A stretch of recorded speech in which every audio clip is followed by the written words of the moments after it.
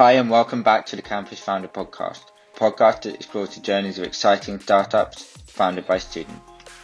Today on the podcast we've got Sam Collins, co-founder of StudentWorks, the company that connects those with jobs to do with a student workforce. So without further ado, let's get into the podcast. Hi Sam, how are you? Yeah, I'm good, thank you, Ben. Good to be speaking today. Great. Why don't we start off with you telling us a little bit about yourself and how you came to find yourself as an entrepreneur? Yeah, sure. So I'm Sam Collins. I'm one of the co-founders of StudentWorks. I sort of I kind of say fell into entrepreneurship as such. It's something that I've always had in the back of my mind. I've always been kind of interested in business and finding those little gaps in the market and niches. And I've got one of those brains that's always got various business ideas flying around. So to say that I fell into it's probably not 100% appropriate, but I that feels like how my journey's been so far. But it's always been something I've been keen to get involved with. I was always that guy at school that was selling sweets and to make a little bit of money on the side. And I've always sort of worked from a young age in doing various odd jobs here and there and having little schemes growing up. So it's something that I've always been interested in. But in terms of how I kind of ended up into sort of my journey so far and getting involved with StudentWorks, I say I fell into it because it came out of my university placement year. So I was at Exeter University studying economics and philosophy, and as part of that, well, they say all things happen for a reason. I was actually due to go out and work in Shanghai for a year, but at the last minute, it all fell through due to various visa complications. So I went to work for a recruitment consultancy in London, specializing in sort of PR, executive headhunting. And as part of that, I ended up building up a really good relationship with one of the founders of that company. And towards the end of my placement, I sort of sat down in a pub lunch one day with him and we got chatting. And as a student at the time, he sort of just asked me my opinion on an idea that he sort of had, which was all stemmed from cutting the grass, and he was just looking for someone to cut the grass for him. He had a young daughter. At the time, the daughter's still very young, but they were looking for somebody to come and cut the grass. He didn't want to get a gardener in on expensive day rates. He just wanted someone to quickly whiz the lawnmower around for £10-20, but couldn't find anyone to do it. And he just sort of said to me, "Is there how do I find students to come and cut the grass for me? Like, it'd be a great if I could just get a local student to come and do this." And that is where sort of why I say I fell into entrepreneurship, because it all stemmed from that pub lunch. We then got talking and throwing these ideas around as a student myself, still at the time. I don't know sort of what you're doing at the moment, Ben, but like I was involved in like kind of a couple of WhatsApp groups going, and I was always I never wanted to work all the time when I was at uni, but I was always looking for ways to earn money, and so I'd pick up odd jobs here and there, and there's a few various like Facebook groups and things that you almost, I know there's that whole like town gown divide, and you didn't want to mix with the locals as such, but there are a couple of like Facebook groups down in Exeter that I joined and would go and pick up random odd jobs, to move some furniture for somebody, or just like various weird and wonderful things. Go and stand in a car park for a day and direct people and things like that, which I'd always end up doing. So I thought, hang on, there's something here, and so that's how I kind of ended up coming into sort of falling into StudentWorks, then working with Rohan, sort of moving forwards to where it is today. Brilliant. Well, why don't you tell us a bit more about Student Works and what it is? Yeah, sure. So we're a communication channel to the student workforce. So there's 2.6 million students now in the UK in universities who essentially it's an underutilized workforce. There are a huge number of students out there who are a bit like myself, who whilst at uni, you want to work, you want to earn money to fund your studies, slash go to the pub, slash do whatever it is you might be looking to do, but also you're looking to get really good work experience doing things that you may not necessarily normally have the opportunity to do while studying, to build up those soft skills, to help you sort of move on as you enter the workplace, and hopefully give you that competitive edge. So it's getting that balance between earning a bit of cash, getting those skills for that competitive edge, and so we kind of thought, well, hang on, how can we put this workforce to good use and help them to get these opportunities? And so what we've done is built this communication channel with students that sign up onto our platform, and then we have a host of small and medium-sized businesses that come onto our site when they're looking for essentially ad hoc staff. So they've got tasks that need doing, and they can then utilize students to do these tasks, whether that's putting together some blog posts or social media posts, doing some data entry or market research, and putting together sort of synopsis packs for those individuals to then go and sort of utilize within their day-to-day work.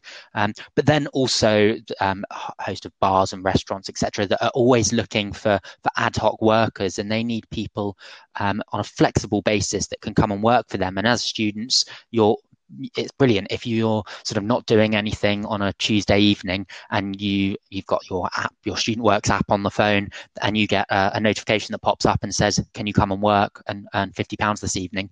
Then it's a brilliant way to bridge the gap for you to earn some cash or get some great experience. So Student Works, yeah, at its core, we're a communication channel for businesses to get in touch with students, and then we deal with all of the payroll and the payment protection alongside, as it builds out a sort of essentially we call it a Student Works CV, but in the bigger picture, we are building out this cradle to grave recruitment process. So we want to help people that sort of really actually realize that the work that you do, often in a bar or a restaurant or whatever it might be, can have a huge impact in your ability to get a job in the future.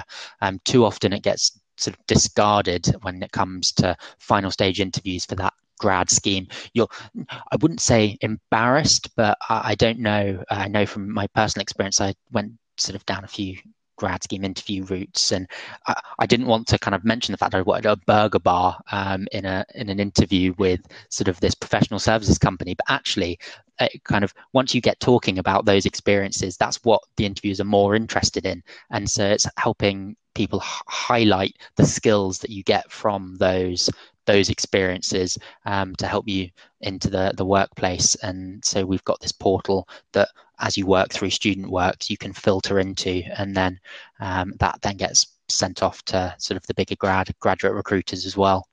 That's absolutely brilliant. And being a student myself, I can completely understand both the needing money side of things and the experience side of things. Do you think one thing that kind of stood out to me that is quite interesting is that you yourself, before founding this business, would have been someone who was targeted as a customer of the business? Do you think that passion and that understanding of what your customers need really drove this business idea from the offset? Definitely, 100%. I think it's we often sort of joke in some respects that the business came about because of laziness. Our customers are there. It isn't laziness, but at the same time, people are time poor now more than ever, and you've got a whole host of different things that you're looking to do and need doing, but with a limited amount of resource, whether that's time or money to do it. So as a customer, yeah, definitely I know personally, I've used students to help me both in my business and my personal life sort of get the most out of life, for want of a better example, better phrase. This sounds rich, but my grandma needed her fence painting, and I've hired students to do it for me because I didn't have the time to do it, but I know my grandma really needed it doing. So it was fantastic to be able to sort of help somebody else out, help my grandma out, and I felt sort of like I'd achieved something as well. So yeah, I think if you can't envision yourself as a customer of the product that you're creating, then it's always going to be very difficult when it comes to the sales and marketing part to really be successful. And I think personally, and this is definitely the situation I'm in at the moment, I think partially because of the stage of the business now where we're at, but at the end of it, sales and marketing is probably one of the most important things you're ever going to end up doing, because without it, money doesn't come into the business, and without that, then the business does sort of cease to function. I think we get quite wrapped up in the sort of the venture capital and the fundraising side of things too quickly within this sort of entrepreneurial startup space, which is great and it's fine for a period of time, but at the end of it, you're trying to build a business, and a business needs to make money. So if you can't sell it or market it, then you're always going to struggle. And the best way to do that is to envision yourself as a customer, because then when you are speaking to your customers as well, they'll relate to you, and it's that passion and that relatability that people buy into. No, I couldn't agree more. I think that's really, really great advice. One question that come to me is, how do you go about verifying that these students will be good at what they say they'll come around to do? So you used the example of painting your grandma's fence. How do you verify for you or your grandma or whoever's hiring that they're going to be good at what they So do? we do allow students, you can upload a CV when you create a profile with us, and put in all of your experience. We have peer-to-peer ratings in place as well, which as the platform grows and people do more and more work, enables you sort of, it's that social verification. At the moment, currently, we allow each individual employer just to directly communicate with the students, and that's where we find that actually that social and communication verification is the best way forward. We've not quite cracked it yet. We've got various sort of ideas that we'd like to implement with sort of virtual and sort of online testing for improved verification purposes.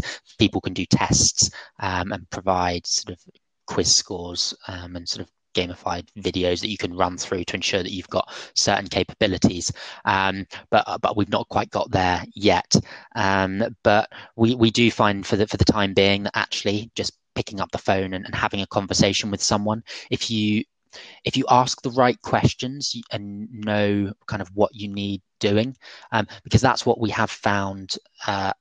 The majority of our customers know what they need doing. They could do it themselves, but they've just not got the time, or they've not got around to doing it. So they can know the questions to ask, so that we use that as our verification. At the moment, it's still very much a work in progress, and it's not. We're working on improving it, and it's something we're sort of we need to spend a bit more time on. But for the time being, that's what we're having to use.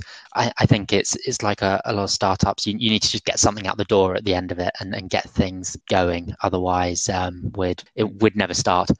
In terms of, you spoke about work experience. So is there some kind of a reference platform for these students? So say, for example, if I did a couple of jobs, would I be able to get a reference from StudentWorks, or is it maybe directly from the So it's a really interesting question, actually, and it's something that we've been thinking a lot about, because although this business came about, say, out of laziness and people needing to get things done, and how you want to be able to tap into the student market, actually tackling the whole work experience issue is the real reason behind why I'm actually doing this. I personally believe at its core that the way work experience is set up at the moment is there's a lot of fundamental issues with it. In some respects, it's far too structured, where you're expected. You go and do a week's work experience when you're 15, and actually that's just more of a hindrance than a help for the employer, because they're finding things for you to do. You end up just sort of being there, and it's fine for a day or two, but you don't get any real benefit from it. That's not to say that some people don't have good experiences, but too often that these sort of poor, badly set up systems are the case. And as such, actually, if you can communicate and get these bits of work experience as and when there's a real need from an employer, you can feel like you're making a tangible difference to their company. You get a far better insight into what it is they're actually doing, because you're doing the doing, and they benefit as well because they get things done that they need to be done. So we're trying to make work experience far more practical, in terms of giving you the option to have far more work experience, albeit it might be the same amount of time and over the course of a year, but doing a day here and there, but real quality work experience as and when you're doing it is fantastic. And from that, we plan exactly, like you said, to that reference point of view. What we're looking to achieve is for people to come and join StudentWorks from a young age. You can then work through sort of throughout your time as a student on the platform, get a host of different experience throughout the different jobs that you do.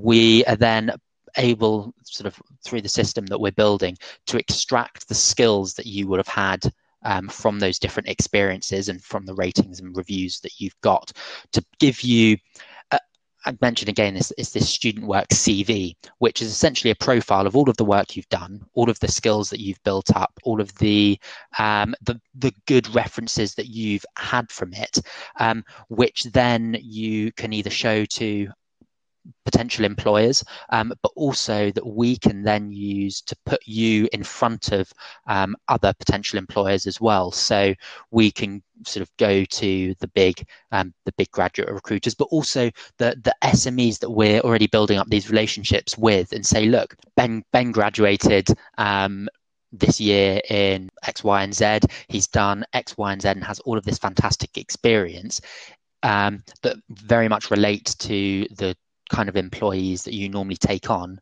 Is this going to be someone of interest for you to hire more permanently?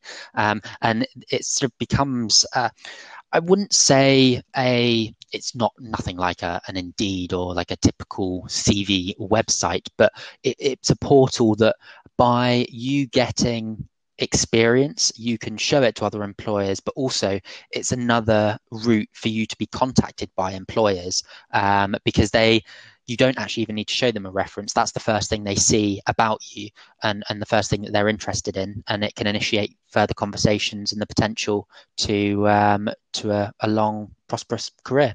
No, that sounds absolutely brilliant. I mean, there are clearly countless benefits for not only the student trying to gain experience, but also for these companies who are also having the students work there. One of the things you mentioned with these relationships with SMEs, how did you go about forging those relationships? So from a practical point I think of view? From very much the nitty gritty of it, it's about getting it out there. I know that sounds really kind of obvious, but at the end of it, you've just got to put yourself in front of your target audience. Now, we personally have found, and a lot of people, I think it gets a bad name at times, but cold emailing does work, and cold outreach, and picking up the phone, it works. People are quite often afraid to do it because of the rejection sometimes that comes with it, and it can be a bit demoralizing at times when you've spent sort of 8 hours in a day just calling non-stop, being told thanks but no thanks, but it works. And when that yes does come in, it's fantastic. It's the best thing in the world. It gives you that sort of validation that, hang on, you're doing something worthwhile here. So what we've sort of found, and one of my sort of recommendations would definitely be, there's a host of sort of free tools out there that you can use for this. We use something called reply.io. It's worth checking out, actually. Even for job searching, actually. It essentially enables you to find email addresses of individuals that you think are a good customer fit. If you use that alongside LinkedIn, you can do your LinkedIn search for relevant individuals, find their email address, and just get in touch with them, drop them a message. And just don't stop either. Don't just drop them one message, drop them. Normally we find actually it's on the fourth message that we start to get a response, and people start to think, okay, hang on, no, these guys are being persistent. People appreciate persistence. At the end of it, people understand, particularly when you're dealing with businesses, they understand that you do need to sell. Then you're doing a job to keep your company afloat in the same way that they need to sell. So just be persistent and get in touch with people. I'm sure there are other ways of doing it, but I found that actually it works. So just go with it. Great. No, I think that's really great advice about being persistent. It's certainly something that I've found even with this podcast, just cold messaging people on LinkedIn and things like that. It actually really worked. And I think the point about just keep going is brilliant advice. Do you mind me asking, and you may not want to answer this, and that's absolutely fine, but could you describe your pricing and business model? Sure. For so we don't charge students. Well, we don't charge students anything. It's completely free of charge for you to use.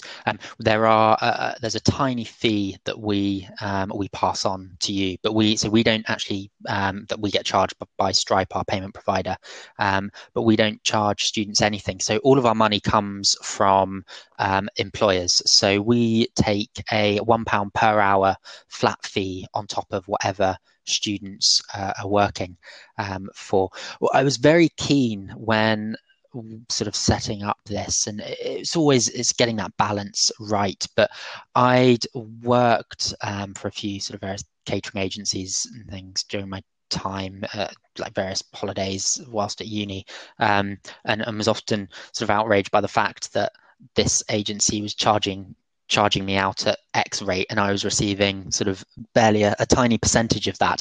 And I understand why they do it, because they can, but it just didn't seem like a fair way for the businesses to get my services.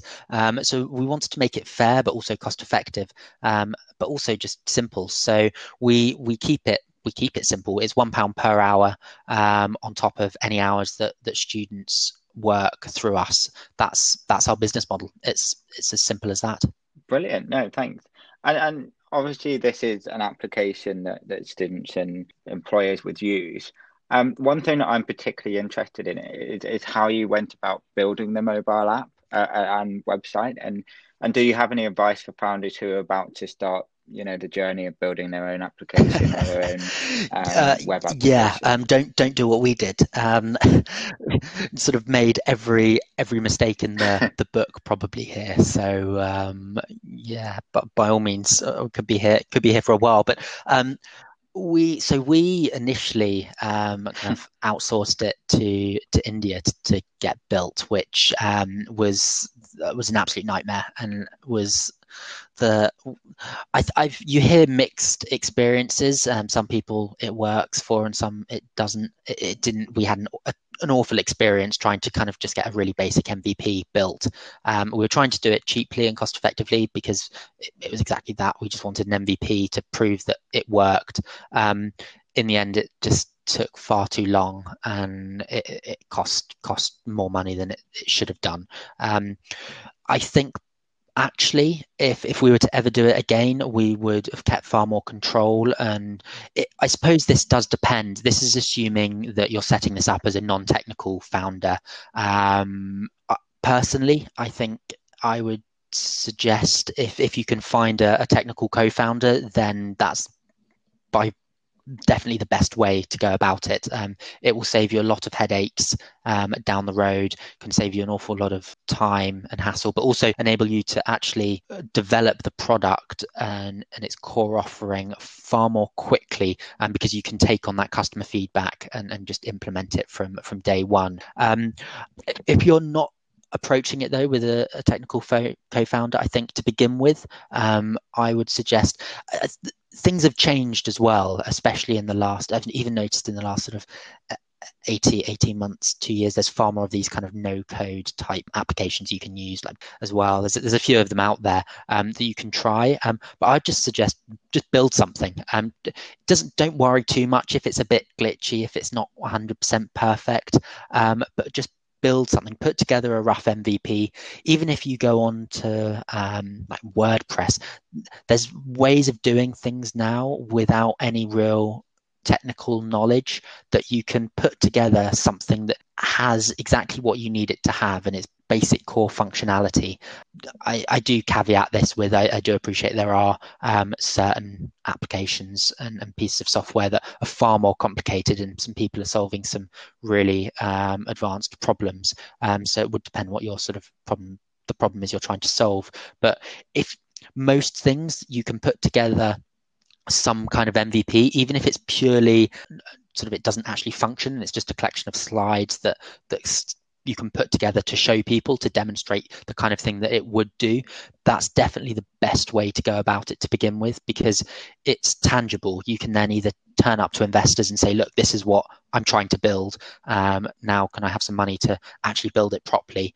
But also you can start to put together a bit of a user or potential customer base off the back of that, even if it's just an email list, to keep people informed of what you're on about. So when you do finally have that product, you're hitting the ground running. Great. I think one question that followed on nicely from this is actually what has been or will be your go-to-market plan with StudentWorks?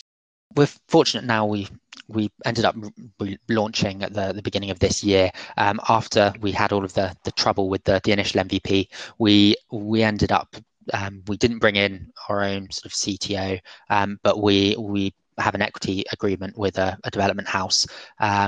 So we've been able to actually build a sort of fully blown and workable product that we're pretty proud of. It's sort of, we spent a good amount of time and effort building it and getting it out there, and it now works really quite cleanly and smoothly.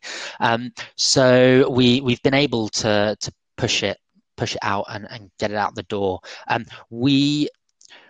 We ended up, so we were part of an accelerator program linked with the University of Southampton.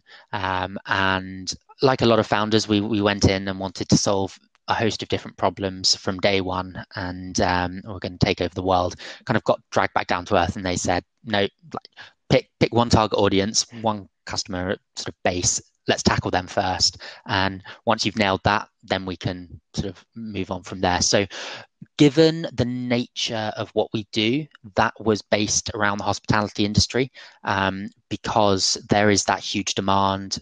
I have experience working within that space and a network in place as well from sort of other projects I've been involved in. So our go-to-market strategy was initially all based around partnerships.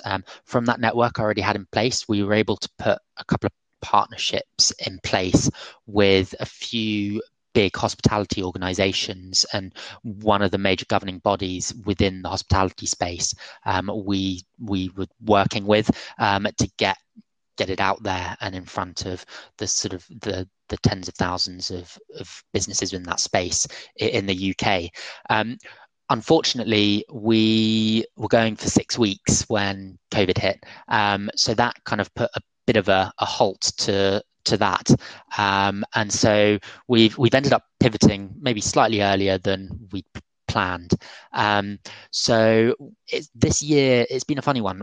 It's been a lot of just testing and learning and testing these hypotheses to sort of reassess what our go-to-market strategy is going to be. As sort of I mentioned previously about cold email approach. For the time being, that's what we're sticking with because it's working. We're seeing a fantastic ROI on it, and given everything's still very unstable and we're not 100% sure what's going to happen, but also we're keen to still leverage those partnerships in the hospitality space once the world gets back to normal. We don't want to end up testing and spending too much of our capital on something that we don't know for sure is going to work. So we are purely using, or predominantly using, cold emailing at the moment, and we've got a sort of a system in place that's working. So that doesn't sound like a go-to-market strategy, but that's what we're doing, and it's just getting it out there through traditional. It's a traditional sales method. Great. No, that sounds brilliant. And you mentioned just then about the accelerator with the University of Southampton. I was going to ask about fundraising along the way and whether you'd pitch for any grants or not, and how StudentWorks was funded. I'm assuming that's part of how it was funded with the accelerator. Were there any other fundraising events? And if not, yeah, maybe so you could talk a bit we more ended about up the raising money accelerator. through some various business angels. We put sort of interestingly, again, it all stems from cold outreach. Predominantly stems from cold outreach, with just getting in touch with. There's a host of investors on LinkedIn and business angels, and reaching out to them saying, look, this is what we're doing. This is the problem we're trying to solve. Here's our pitch deck. Would be great to speak more, and going about it in that fashion. And eventually, we found individuals that got on board and believed in what we were doing, and got them to raise money. We're fortunate to have that SEIS allocation that makes things an awful lot easier to entice investors in, because of the tax rebates involved. And then we also, so it was a combination of angels and then an equity agreement that we had in place with a development house, as I mentioned previously, where we have agreed, we were able to not raise as much capital by giving away equity in exchange for development. So that's sweat equity, which has enabled us to build out the product as it is. So it's the combination of the two is sort of how it's all been funded so far. And then we, unfortunately, the accelerator, there was meant to be sort of a fundraising element involved in it. That all got put on pause because it was meant to be at the beginning of April, and it never came about. And almost sort of 9 months on, I think it's hopefully happening in January of next year that we'll be able to go out and speak to investors through the accelerator. But that's not confirmed yet, unfortunately. Well, fingers crossed it goes ahead. You mentioned there the SEIS, just for any future founders who aren't aware of that. Essentially, so there's something called SEIS, which gives you, or any investor gets a 50% tax rebate on any investment that they make into a startup, up to £150,000, which is fantastic because it means that if they invest £10,000 into your business, they immediately get £5,000 of that back as a tax rebate. So they can invest £10,000 for the cost of £5,000, which for an investor is brilliant. It's mitigating their risk and also maximizing the value of their investment as well. And then they also added into that, there's potential for a loss relief. So if the business doesn't work, the investor can then claim another rebate. I can't remember the exact figure off the top of my head, but it ends up being potentially, if an investor puts £10,000 into a business, the most they're likely to lose would be about, I want to say £4,250, was it £4,000?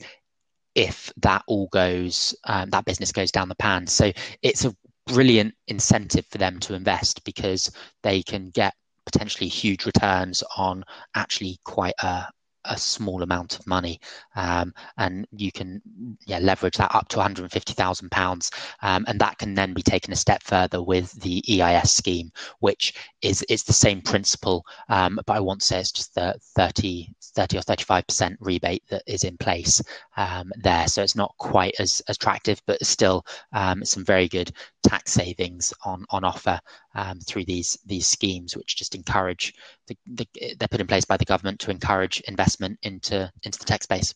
I think now would be a great time to move into the quick fire round. So essentially what we'll do here is I'll ask you three sounds questions, great. And you'll have 60 seconds to answer. Perfect. All right. So the first one is an incredibly cheesy question. So I apologise for that. But who has been your biggest inspiration and why? This is slightly offbeat. Probably, I mentioned earlier about resilience and just keeping on going. So when I'm quite small, and when I was younger, my dad said, "Oh, you should go and do." I went into judo, so martial art. He was like, "You're small, you should go and like do some martial arts." It's like, okay, great, cool. I'm very young at this point, and I had I was really fortunate to have a fantastic coach, a guy called Paul Ajala, who he was a British judo champion. He was only 4'10", I think. He was a tiny little guy, but he just kept on going, and he went on to be a hugely successful judoka purely because he was resilient. And I think I'm going to say he was probably one of my biggest inspirations. Actually, he kind of just said to me as a fellow small person, it just sort of was like, don't never give up, just keep on chugging away, keep plodding on, and eventually things will work out for you. So he's my biggest inspiration. Brilliant, great. Second question: if you could have been part of any business's founding Ryanair. team, which would it have been and why? Everyone loves to hate Ryanair. I think they're fantastic. They don't profess to be anything other than cheap. We all know they're a bit rubbish, but you get what you pay for. Everyone will walk off a plane, say, "I'm never flying with Ryanair again," and you can guarantee that they will, because at the end of it, it's cheap. I like their brutal honesty, and I think I would have been really interested to know, as part of that journey into becoming what they are today, was the plan always, and I don't think it was, to create this cheap and cheerful airline, and being that brutally honest, because I know sort of Michael O'Leary came in. He wasn't one of the original founders, even though he's sort of associated with Ryanair as it is today. But I think that would have been a really interesting sort of company to be part of. And I think probably if you work in customer services, or you're the head of customer services at Ryanair, that's a tough job. You'd certainly have some interesting feedback, I'm sure. Great. No, I think I wasn't expecting you to say that at all, so I think it's a great answer. Well, listen, thank you very much, Sam, for coming on the show. I think not only is Student Works a great business, but I think you've given some really, really useful advice. Thank you ever so much to Sam for coming on and sharing his founding journey with us, as well as providing some great advice. Make sure to subscribe if you enjoyed the episode, and we'll see you next week.